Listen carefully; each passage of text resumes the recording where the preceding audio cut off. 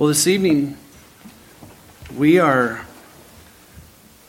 kind of concluding a long journey that we began 94 times ago, working through the London Baptist Confession, kind of as a framework in studying kind of a systematic theology. And tonight we're going to be finishing up looking at of the last judgment. Really a great text for us to consider. Acts 17. Look at it on the screen. And why don't you read it out loud with me? Let's together.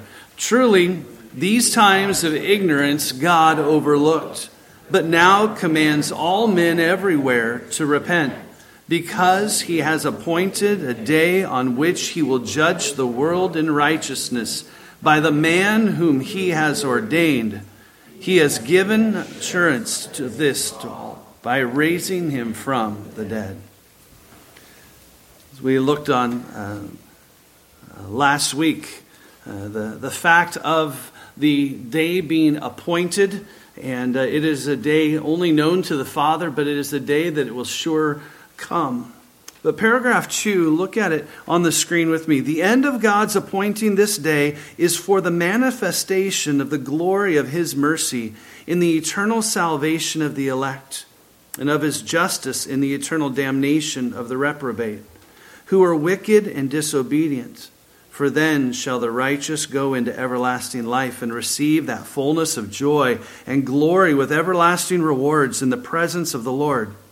But the wicked who do not know God and do not obey the gospel of Jesus Christ shall be cast aside into everlasting torments and punished with everlasting destruction from the presence of the Lord and from the glory of his power.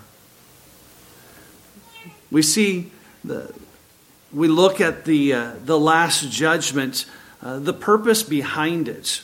And really from beginning to end, we see God creating all things, and he created all things to show his glory, and the consummation of all things and the judgment of all mankind is for his glory as well.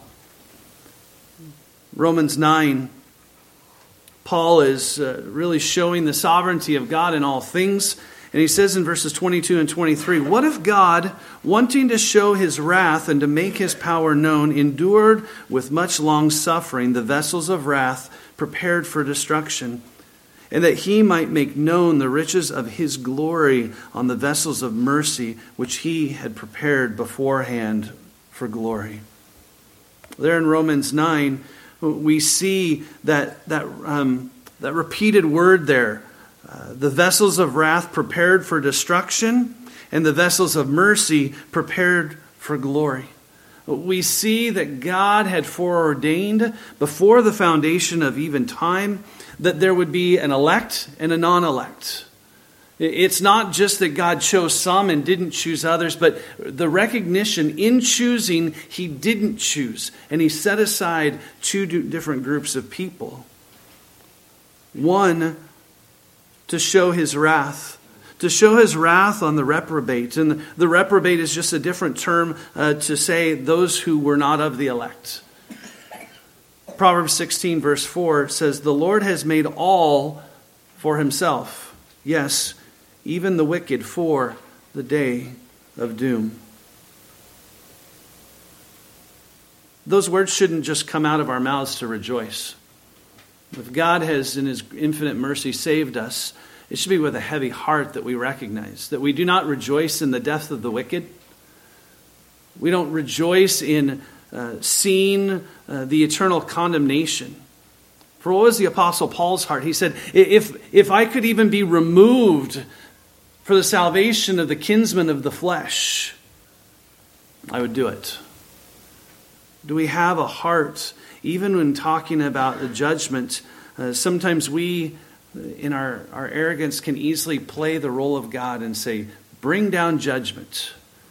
But it should be with weightiness that we ever say anything like that, to recognize that it is a judgment that will come upon, but it is to show the glory of God in his wrath, that he is just. We see the justice of God in bringing condemnation upon a wicked people. But we also see his justice as he provided a way of redemption, propitiation, a payment for the elect, to show his mercy upon those not deserving. But it all comes back to God. The glory of God in him showing his just wrath, and the glory of God showing his just mercy. The confession kind of goes to great lengths. Multiple times it uses the term everlasting. We see that there is eternal damnation. There is eternal salvation of the elect. There is everlasting life. There is everlasting rewards, everlasting torments, everlasting destruction. When Scripture repeats itself, it's for a reason. And we need to see that the men who wrote the confession wrote that for a specific reason, because there is a finality in the judgment. That here on this earth we have a common grace that God gives us. Even there in Romans 9, we saw that he endures with much long suffering. I think it was Gary this morning, we were talking about a gentleman that he knows, and he says, well, God must not be done with me yet. And our answer is, no, he is withholding his wrath. Come to faith in Christ. See the mercy of God giving us another breath right this moment. For his judgment is a judgment that is final. For the judgment that comes upon the elect, there are everlasting rewards. And sometimes we get a little squirmish when we hear those type of things. And yet that's the exact verbiage of Matthew 25, verse 21. His Lord said to him, well done, good and faithful servant. You were faithful over a few things. I will make you ruler over many things. Enter into the joy of the Lord. Paul writes in Corinthians that we will stand before the judgment, that all will be made manifest. And the things that which are done for eternal value will be those that last. And we receive those rewards, not a reward to puff ourselves up, but to show the mercy and grace of God in our life. But just as much as we speak of eternal life with God for those who have come by faith in Christ, there's an eternal damnation of the reprobate, an everlasting judgment. An everlasting judgment that, as the confession says at the end of paragraph 2, it is from the presence of the Lord and from the glory of his power. Everything, James says, that we have that is good is from God the Father. And when God the Father brings judgment, he takes away anything that is good, and the only thing that is left is that which is evil and his judgment. We are no longer standing under his common grace. It is removed, and the full weight of his wrath, his holy and righteous wrath. And we have to think way back, if you were here when we looked at the character of God, to see how all of his attributes form a beautiful diamond, that each one magnifies itself, and that his holiness doesn't just stand out by itself, but it is there with his unchangeableness and all of these other attributes that show us that God does not change, but that is a beautiful reminder, as a sobering reminder and as an encouragement. There have been many attacks upon the understanding, as the Scriptures teach us, of an everlasting judgment. Two wrong views. One, a very clear heresy. The other one, I would tend to call it a heresy as well. But universalism says that all are saved.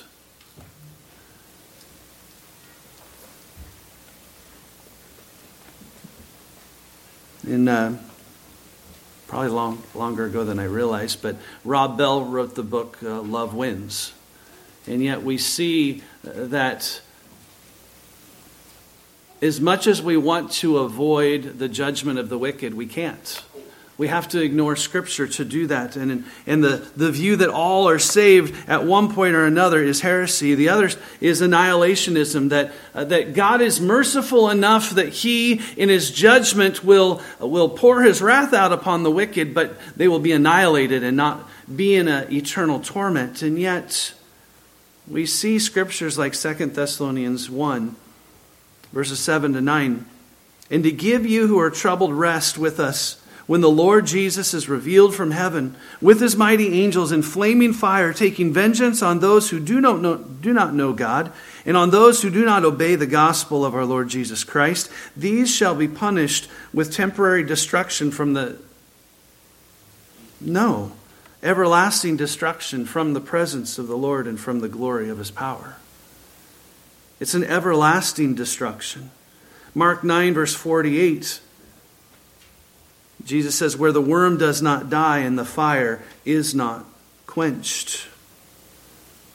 Matthew 25:46, in the same context of that, enter in the joy of your Lord or your Master.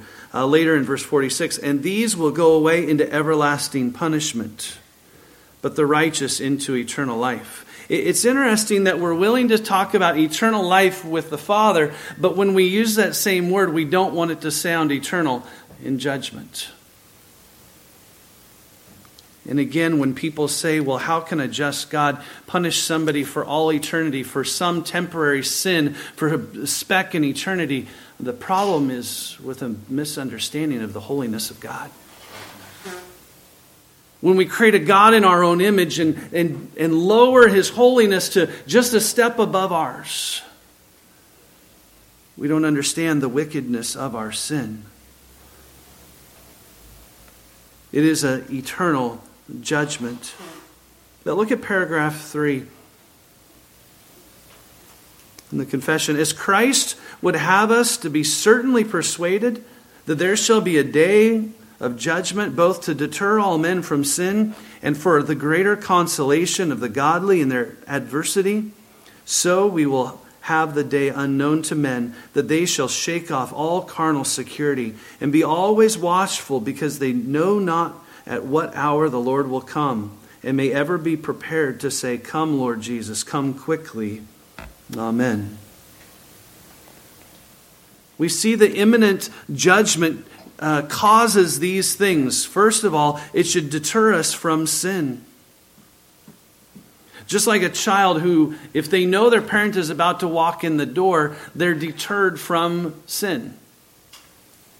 Doesn't mean permanently, doesn't mean it changes the heart, but on an external, there's a deterring if we truly believe in the imminent return of Christ. But it also should be a comfort in our trials, as it says, consolation of the godly in their adversity. We just sang about it. How can we say even so? And Lord, haste the day when my faith shall be sight. A comfort in our trials, recognizing that we are not God and that we will be wronged upon this earth. Not just as we've seen in the recent weeks in Acts, where persecuted like Christ, but Christ was wrongly persecuted. In Romans chapter 12, verse 19, Paul says, beloved, do not avenge yourselves, but rather give place to wrath, for it is written, vengeance is mine, I will repay, says the Lord. I always remember my uncle, who's the youngest of my mom's siblings. He's kind of like been a big brother to me. He used to say, I don't get even, I get ahead. I would take that on. And yet, that's not a biblical characteristic. The vengeance is not left to us, as David is a wonderful example of that anointed king, and yet he does not take that wrath out upon Saul as he is being chased and hiding. But he trusts God in His infinite judgment that He sees and He will take care of it. But the imminent return of Christ should also cause us to be watchful. Jesus says in Mark 13:35 and following, watch therefore, for you do not know when the master of the house is coming in the evening, at midnight, at the crowing of the rooster in the morning, lest, coming suddenly, he find you sleeping. And what I say to you, I say to all, watch. Are we watchful? Are we taking the knowledge of truth of an imminent return of Christ and just then kind of shutting our brain off? Well, he hasn't come back in 2,000 years, so it's still going to be more time. We don't know the day or the hour. We're called to be watchful, but also to be ready, not just watching, but to be physically ready. As Luke 12, the parable says, let your waist be girded and your lamps burning, and you yourselves be like men who wait for their master when he will return from the wedding, that when he comes and knocks, they may open to him immediately. Blessed are those servants whom the master, when he comes, will find watching. Assuredly, I say to you that he will gird himself and have them sit down to eat, and will come and serve them. And if he should come in the second watch or come in the third watch and find them so, blessed are those servants. But know this, that if the master of the house had known what hour the thief would come, he would have watched and not allowed his house to be broken into. Therefore, you also be ready, for the Son of Man is coming at an hour you do not expect. Throughout our time studying theology, our theology should always lead to doxology, to praise, but it should also cause us to a life change.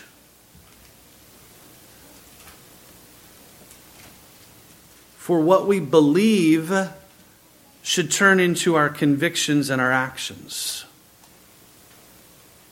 Not just be a belief. For the example of, you believe that there's a God, you do well, but even the demons believe. Do we just take information in and pack it in and file it and organize it and regurgitate it in even a test form? Or do we take the Word of God and say, help me to apply this? Sure, in the midst of a trial, we can cry out and say, even Lord Jesus, come quickly. But what about when things are going good? Do we say, Lord Jesus, come quickly? Do we truly say that it is better for us to die? That we long to be with our Savior? As we close looking at the confession, I hadn't planned on this, but in reading it, I just thought, what an encouragement. Look at the ending statements. I didn't put all the names of the signatories, but notice the goal in the confession. We, the ministers and messengers of and concerned for upward of 100 baptized churches in England and Wales denying Arminianism, being met together in London from the 3rd of the 7th month to the 11th of the same, 1689, to consider some of the things that might be for the glory of God and the good of these congregations, have thought meet for the satisfaction of all other Christians that differ from us in the point of baptism, to recommend, notice, to their perusal the confession of our faith, which confession we own as containing the doctrine of our faith and practice, and do desire that the members of our churches respectively do furnish themselves therewith. They desired that it might be, first of all, for the glory of God and for the good of the congregations. And even those who didn't agree with them theologically to read it, and they use the word peruse or perusal, to see it, and then to furnish themselves with it, to apply it. This won't be the last time we open up the confession, but it's been a great study for us to walk through, and to walk through on a fairly slow pace, to consider the truths. But we recognize that the confession is not our authority. That's the Word of God.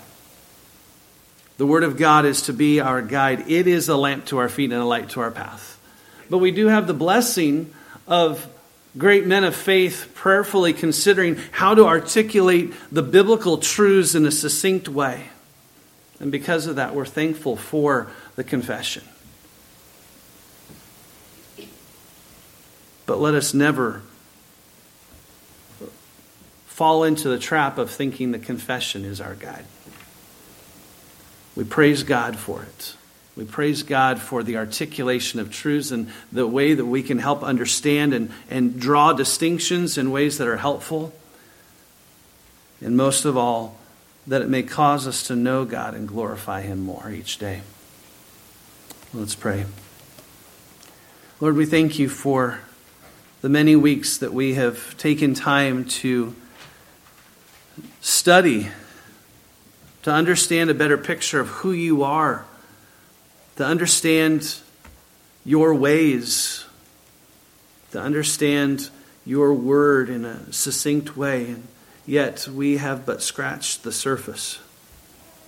We thank You for faithful men who have come before us that have laid down these truths in written word, who have thought them through, have discussed them, who have put them in a way that we might be able to study and stand upon their shoulders.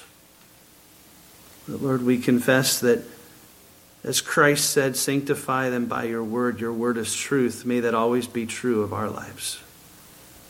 May the confession just be something that causes us to love Your word more.